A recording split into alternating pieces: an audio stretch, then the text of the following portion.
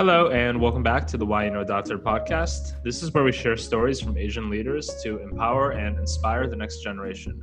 My name is Dominic, and I'm your host. So on our show, we have real, uncensored conversations with founders, entrepreneurs, CEOs, and other professionals. Through these conversations, I hope to inspire listeners like you to pursue what you really want to, while also making sure that you have the right mindset or advice to actually help you succeed along the way. So anyways, without further ado, enjoy this week's episode.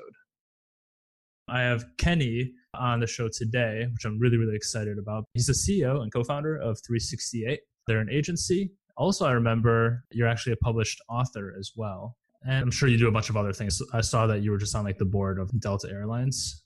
I have a lot of hobbies. I'll just put it like that. I'll turn it over to you. So do you want to just tell everyone a little bit more about just what you do and what got you into what you do and all these different hobbies? Yeah, so what I do is my day job is I'm the CEO and co-founder of 368. We are a strategic marketing agency along with a UX design shop down here in Baton Rouge, Louisiana. We serve clients all over the United States, even the world. Some clients include NASA, GE, TED Global. We have a lot of fun helping people solve really interesting problems. In my career as well, I've co-founded, which is now a service line of 368, Big Fish Presentations. And that company helps people become better public speakers, help design really cool presentations. And that company I had until about 2015 when I merged my company with another one, it's become 368. They still help presenters all over the world tell amazing stories. And along with that, I actually curate a conference series called Assembly Required, which highlights and recruits the best talent in Louisiana to tell their stories while recruiting down national keynote speakers to help give Louisiana and its inhabitants a better perspective. On top of that, I'm an investor for a modern Asian restaurant called Soji down here in Baton Rouge, and I also perform stand-up comedy. So that's a little bit about my background and how I kind of got through all these things. Pretty funny is that I got fired at 15 years old at PacSun actually because I didn't know how to talk to people. And I remember the woman fired me and said, I'm going to take you out the schedule. You don't know how to greet people. You don't know how to speak to people. You don't really know how to engage with people. I was thinking to myself, first off, F you, dude. That sucks of getting fired. But two, it's like, I'm going to show you that I can do it. And then after that, it really just kept with me. People really care about communications. And so throughout my life, I've always been put into positions where I have to communicate.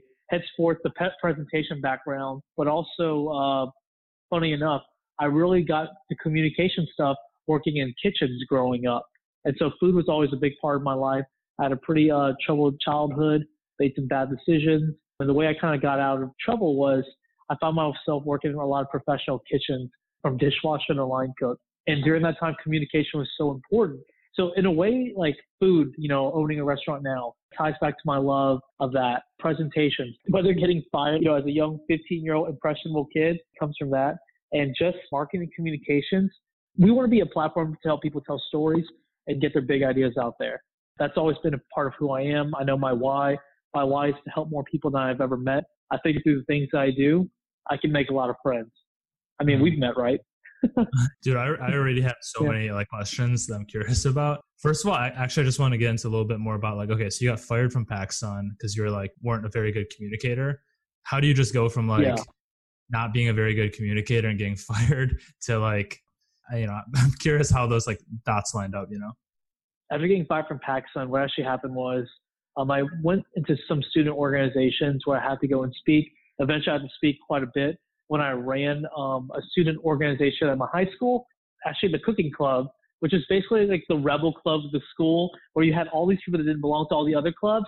They went into here. I remember the first session we did was egg rolls, actually. I was one of 3 Asian kids, basically in our whole entire grade of 150. They're like, let's do egg rolls. I'm like, I don't know how I feel about that, but you know what? I just happen to know how to do those. So I'll teach you how to do those. And you know what? We still talk about them egg rolls to this day. But no, that's where it came from. It was I always threw myself into these organizations. I had to speak. I had to teach. And what really threw me to that next level of maybe I can help people professionally was actually in about 2011, I formed this organization at Louisiana State University. It was a focus on entrepreneurship.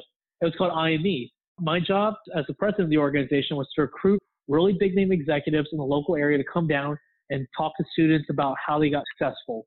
What happened was I joined another student organization called the SREA, Student Real Estate Association. And this is what catapulted me into the fullest of where I am today, is that in that meeting, I kid you not, they had a Fortune 500 speaker come on by, and I was told that I was the IT guy, and I had to basically set up the speaker, his presentation when he got on stage. And I kid you not, when I got on stage and he gave me his USB drive, so when I put it in the USB drive, up comes the PowerPoint, 200 slides, man. Wow. And when I saw 200 slides, I thought, this is weird. You going to get through this? He's like, yeah, man, no problem. Dude takes like 2.5 hours. And during this time, I started thinking to myself, throughout all these years, from like cooking, from PacSun to even IME, the Entrepreneur Student Organization, I've learned to help people speak. If companies are being represented by guys like these executives, and they can't speak, no one's going to listen to their ideas. What if we can create a company to help people deliver better presentations? And that's when the crazy idea of Big Fish Presentations was born. And I just threw myself into the art of communication. And right now I'm relearning it through stand-up comedy, which is another very interesting process because I think that's the next level of public speaking. But that's really the story, man. It's like you just see so much pain and what can be affected by really boring things. And yeah, I know definitely, just because like at our agency, we've worked with so many really, really big companies where we try to, a lot of times when we go on site with a lot of key stakeholders, I feel like a lot of times they're expecting the presentation to go like a certain way. And like we try to actually do something very different. Lee, our chief marketing officer, he opened like one of the conversations with handing out like $20 bills to everyone. And he's like, yeah, I just need like 5 minutes of your undivided attention. He had this awesome presentation that's just like so uncorporate. All the CEOs at the end were like, dude, that guy was genius. It's just so funny because this guy's good. I learned a really cool trick, man, about getting attention like that. So if there's ever a meeting that like I really want to get, and I know that person's really in demand, and I will always figure out like, what do you think their time is worth? And usually it's between $100 to $500 for about 15, 20 minutes. I always tell them, if you give me at least 15, 20 minutes of your time, I'll donate anywhere between $100 to $500 to your favorite charity. Promise you, if it's a waste of your time. That's great. So that's a life pro tip I learned from a mentor a long time ago. It stuck with me. It's definitely helped me out well. So I just don't get how you weren't you like anxious? Because I feel like a lot of people, they're like nervous to like just dive into all the things that you did. I mean, the thing is, like, the worst thing that can happen to you is that when you die, you meet the person you could have become. And like, to me, I've always thought about that since I was little, was that I can totally picture myself captivating a crowd of 5,000 people. And that's the thing is like, I don't know, it just was so visually clear to me. And I was so determined when people couldn't see it in me, I just felt like it was my job to get close till they could see it. Yeah. Beyond just like the agency, writing and then giving a lot of different speeches as well. And then also you own like a restaurant. So how do you like balance that time? And how do you have time to actually do all those things? Luckily, I'm just an active investor in the restaurant. I helped out with the launching of the marketing in the beginning. But really what's cool is that when I get introduced to someone as like the CEO of 368, a market, you might have the same thing, a marketing agency. There's a certain perception. They think marketing, snake oil. But then all of a sudden, if you get introduced as, hey, he's an investor in Soji, the hottest restaurant in town, different perception. And I think that's why like you have to really have a multi-diverse skill set and like a bunch of different interests. It's good to be invested in one thing, but it's great to be invested in other things because people can recognize you for that as well. So I recommend anyone for side gigs, get into a hot restaurant. You might not get your money back immediately, but the thing is, people have always asked me for like reservations that have eventually become my clients. So my other business has thrived. It's kind of like, if you can think about an ecosystem of how your hobbies can make money, map that shit out. You can really make money off of it. Yeah. I mean, I feel like the restaurant business is always like a hard business. And so how do you determine if it's like a good opportunity? Like, did you know the leadership team before and like some of the founders of the restaurant? Yeah. I tend to like invest in people, not because of the idea, but really like how they've been successful in the past. If I can just look at someone, say like, this is how they maneuvered these challenges in the past, and I don't have the ingenuity myself to come up with that idea, or I would come up with that solution to counter that problem, and they've done that, I want to either invest with you or be on your team. Mm-hmm. All right. So I got another good one. Which single event or decision do you think most affected the rest of your life? Yeah. When I was a kid, I was about, I think, 9 years old, and I had a test coming up, but I knew like the subject matter like the back of my hand. And I remember my dad came home and he asked me, "Hey, are you going to study for the test?" And I told him, "Sure." I ended up not studying that night at all. But the next day I took the test, got a 99, top of the class. And I came home and showed my dad 99, top of the class. But during the time, my dad said, "Hey, son, before I say I'm proud of you, I know you didn't study last night." And I told him, "I don't need to study." Yeah. And as any immigrant parent would, pops me in the face. And I was like, "Whoa, what's going on?" I'm very confused. And he told me, hard work is what's going to get you there. And talent can only take you so far. I can rely on all the talent that I have innately, but the people that are going to make it to that 1% in terms of like living a fulfilled life, they're the ones putting the work into it. And that moment right there, man, changed my life. Gotcha. All right. So you're born in Louisiana? Yes, born in Baton Rouge. Okay, gotcha. And then would you say like I mean, just whether it's growing up or just like in your career, has being Asian positively or negatively impacted, different aspects of your life? Growing up, man, it was the lack of knowing that I was Asian and like I was different. And so my dad always raised me around like predominantly Caucasian communities. And the reason why he did that was he didn't want to put me in a box because especially in some of the communities in Louisiana, they tend to see like there's only certain parts, like why can't you be a doctor? Why can't you be an engineer? It was very much like a genetically predisposed thing of this is what I'm going to be. And my dad knew that he was going to shift that DNA inside of me to be something else. He had to like put me in a different community. And this worked until I was in high school. And when I was in high school, like that's when I started realizing I was different. That's when Asians in the media are getting differently portrayed. I started really thinking about things. And I started realizing, when I met other Asian people, I don't really have a lot in common with you in terms of how our circles look. And it helps me empower other Asian people is that you don't have to live in a box. That's the great thing. Like we can spread the message of we got here to America from our parents for a reason, for a better opportunity. And that opportunity can be anything that you want. Mm-hmm. It seems like your parents are pretty supportive of like just like whatever direction that you wanted to go in. My mom, not really. I dropped out of college, dude. But my mom was like, "What in the hell are you doing, dude?" Like she was clearly uncomfortable because my family is, especially my mom's side, very doctor oriented, society status oriented. And what comes from this is that I wanted to drop out of college because my company, Big Fish Presentations, the presentation company, I formed that while in college and I was taking off. Like during my sophomore year, man, I had like 4 full-time employees. And I was thinking to myself, dude, I can't keep doing this. And so I go to my guidance counselor or my student career counselor during the time, and she told me, and without even knowing the company that I owned, you seem like you'd be a great fit for this company that just opened up in Baton Rouge. These do really cool presentations called Big Fish Presentations. You should apply for an internship there. And I told her I was the CEO, and she gets up, and I kid you not, Dom, she closes the door and says, "Are you serious? If you're telling me the truth, you need to leave tomorrow and focus on that. I'm not doing my job if I'm not helping you become successful." Because the thing is, I always let LSU or like any university institution define my version of success for me. I realized like when I defined my own version of success, not my parents, not anyone else, is when I really grew. And in that moment, she really encouraged me to define my own definition of success. All right, sweet. So relating to this topic, it's just like, you're someone that just like dropped out of college. Obviously, you had something going for you already that seemed like it was going to take off. But if you had any advice to any young Asian kids that are, close to graduating, what type of advice would you give? I'll tell you this, the VSA or any kind of Asian student organization is great, but definitely explore other organizations. When you're in an organization, even as a company, when you're in a company too long, you're going to see like a certain perspective and you're going to think that's the only perspective. But then when you're like willing to go look at other perspectives, it's like this. If you and I were standing next to each other and we both look at this painting and we're like, "What color is that?" It's blue. We both say blue. It's great. But then a second person or a third person comes in and says, "That looks obviously like teal or something." My nature is to always say, maybe I've been staring at this way too long. Join other organizations.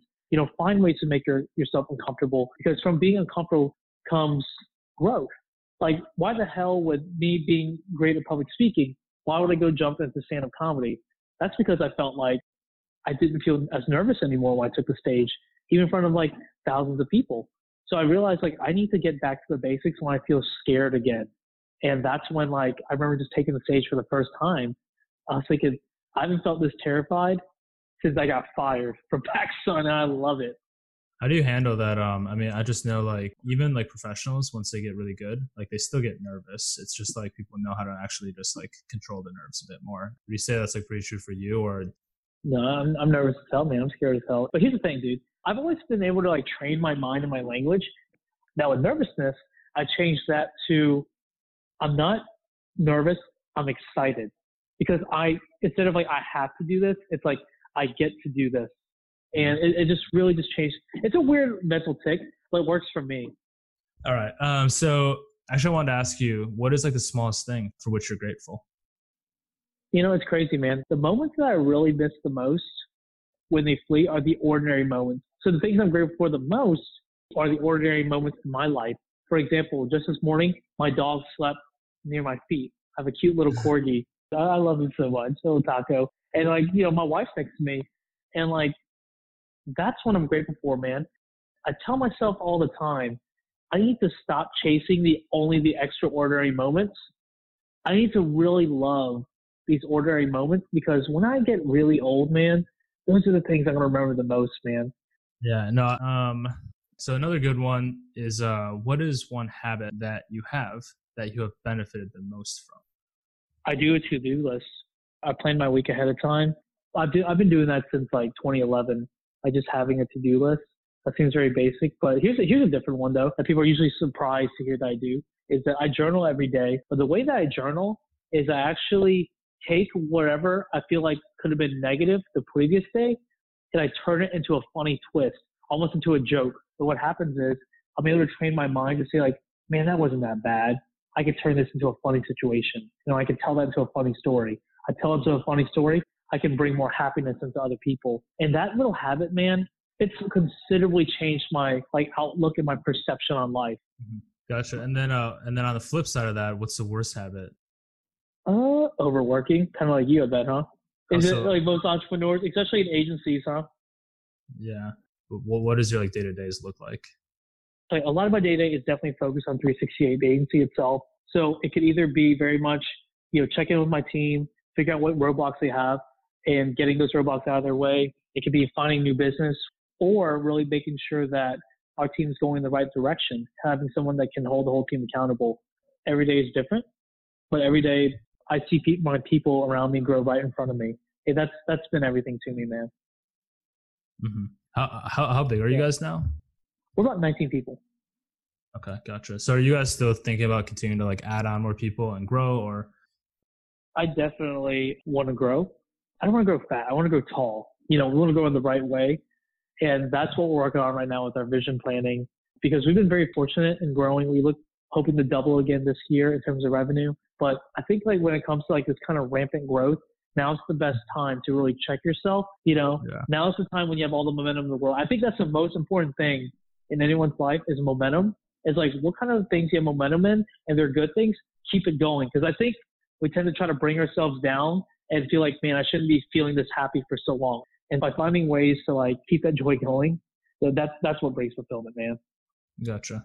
All right, this is a good one. Is what is the number one thing to do that you'd recommend everyone put on their bucket list? Dude, that silent retreat, man. Got to do it.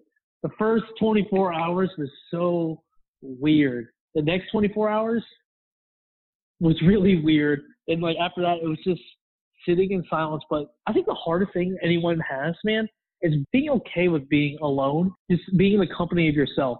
Traveling alone is the best thing I can recommend anyone to do, especially if they do it in silence, because you can look just introspectively. And that's so important because we live in a world with so much noise.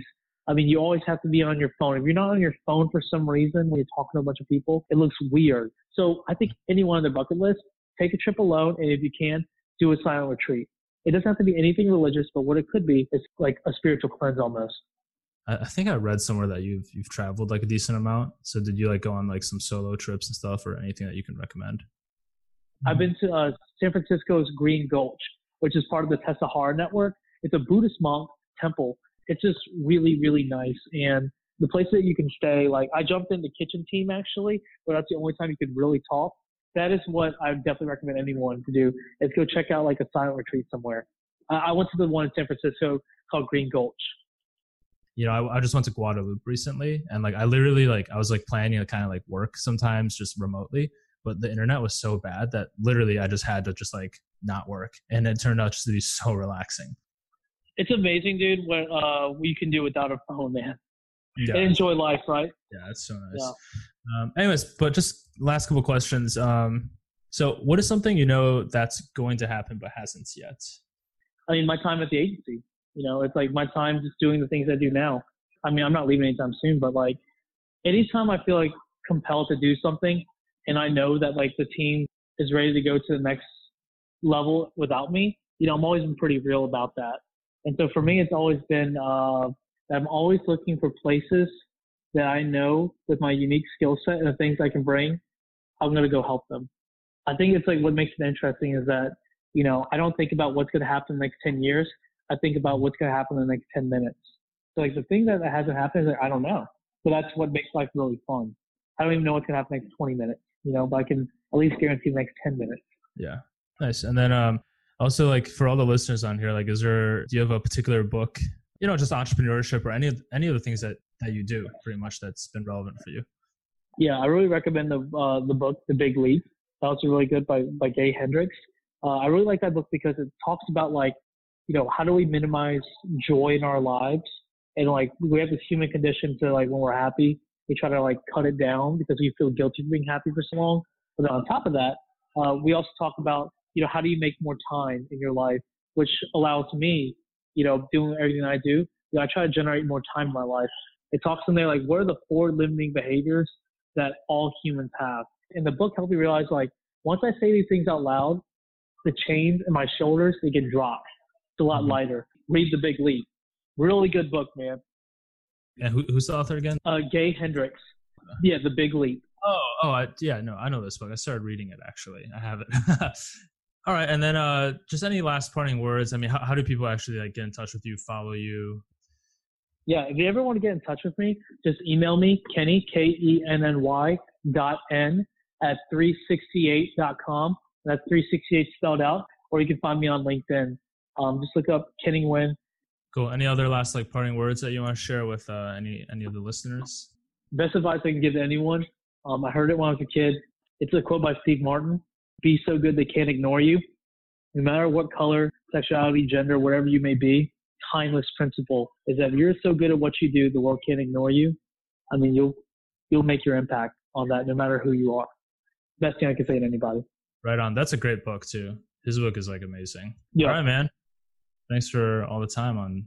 Dude, thanks for having me. I'm drinking champagne right now. They snuck in the room and just gave me some champagne in my hand. You're like, it looks like you're missing this. Yeah. All right, dude. Well, I'll let you enjoy your weekend. Enjoy your champagne. Appreciate your time, John. Thank you so much, man.